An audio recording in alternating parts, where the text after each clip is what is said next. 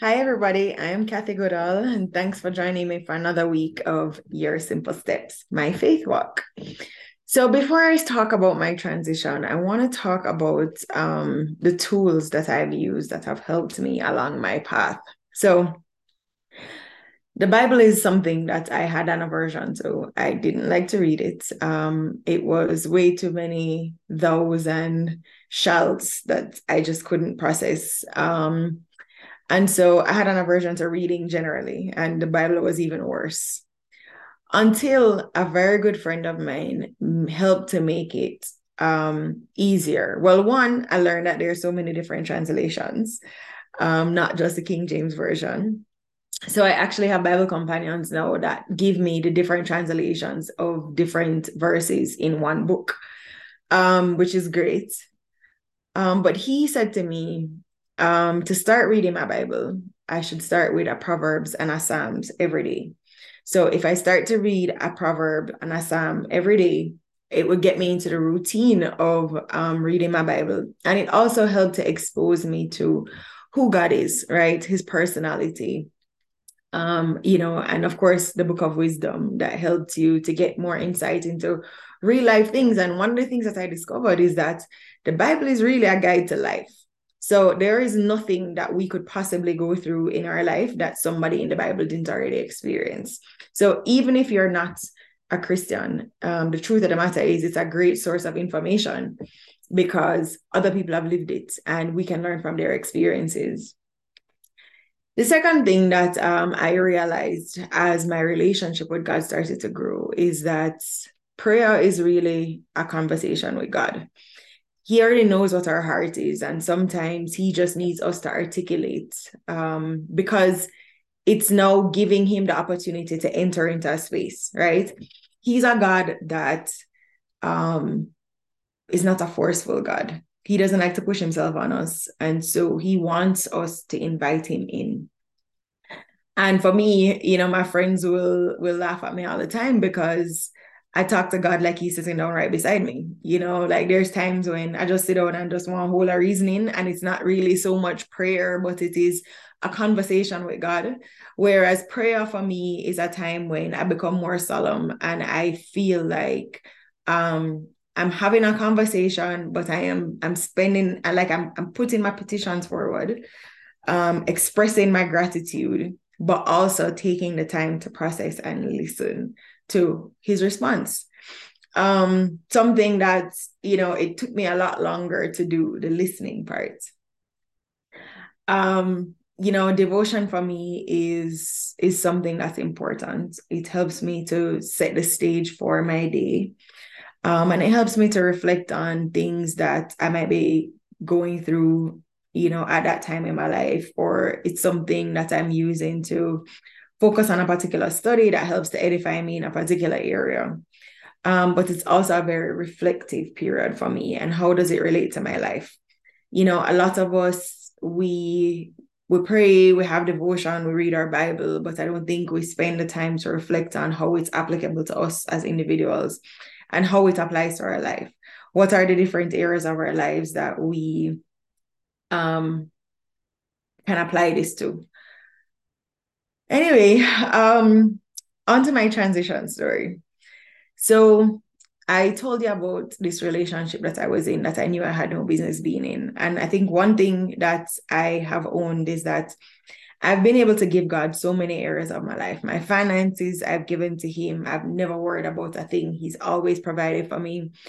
Um, career wise, opening the right doors for me to walk through them. He's always provided that too. Um, but relationships is something that I never released to him. So I told you that, he became a much bigger part of my life as I grew to get to know him better.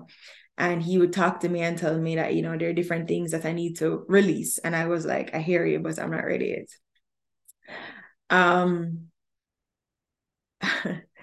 I know that I say that the Bible is a guide to life, and it's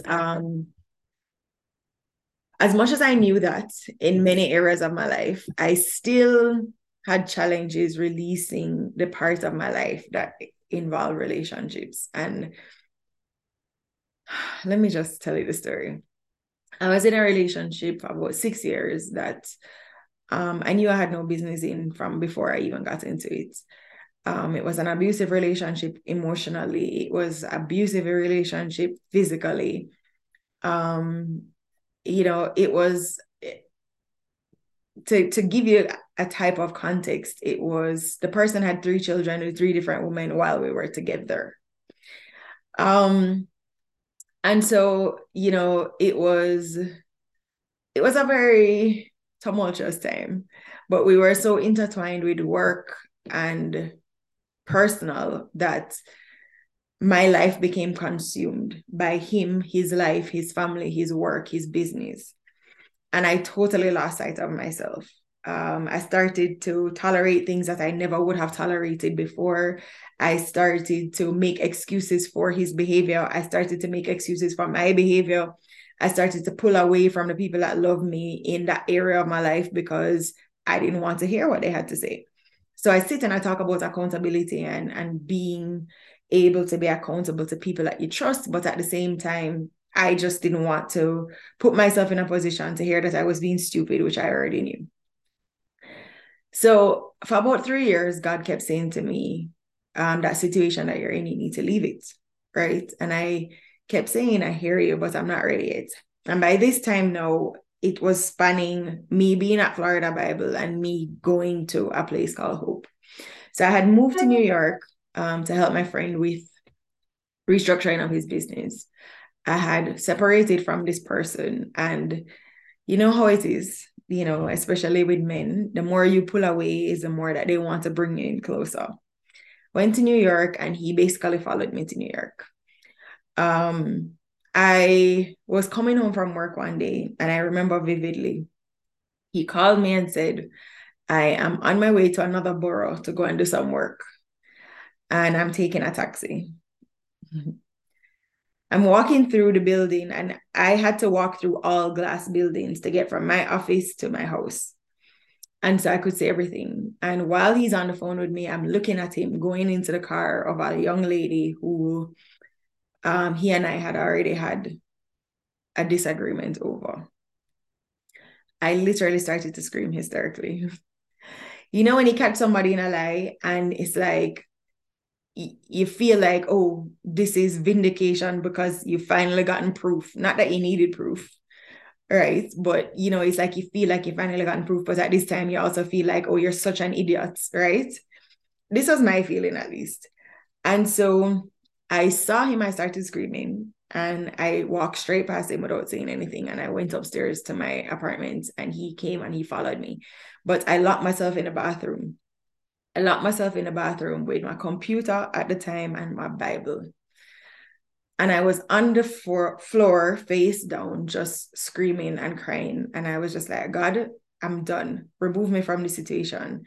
I know that you've told me before that I need to release it. And I told you that I wasn't ready, but I guess I just didn't know how. And I just need you to take control and just get rid of it. And I was over it. I was just at the point where I was like, I cannot do this anymore. I cannot continue to compromise my well-being in many different areas of my life for somebody and something that obviously did not mean me well. And this is not any indictment on him because obviously, this is not about him, this is about me. So fast forward to after that, I left New York, I moved back to Florida. I was still managing his business, but I wasn't in a personal relationship with him anymore. I I started to remove myself, but it wasn't enough, right? The short version of the story is that one day I was at church and it was a Wednesday night, I was at Bible study, and I will never forget, it was about 10 o'clock. We finished late that night. And for whatever reason, I was in the parking lot and this man walks up to me and he says to me, I drove from Homestead to Cooper City because God gave me a message to give you.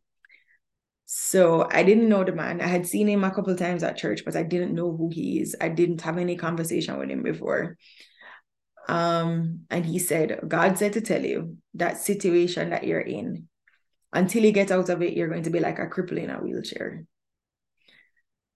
So of course, I'm laughing and I'm crying at the same time because I knew exactly what he meant. I knew exactly what he was talking about. But just the concept of this man, this random stranger coming to talk to me to give me a message from God was crazy. I had never had that experience before. But apparently, God knew that my head was tough because he had been talking to me all of this time. And I knew it was him. And I knew he was telling me that I needed to leave the situation. And I just refused to do it. And so he's like, okay, well, now I'm gonna tell you so that you cannot ignore and you cannot question whether or not this is what I'm telling you that you need to do. That was a Wednesday. The Friday, I got a notification that my house was going into foreclosure.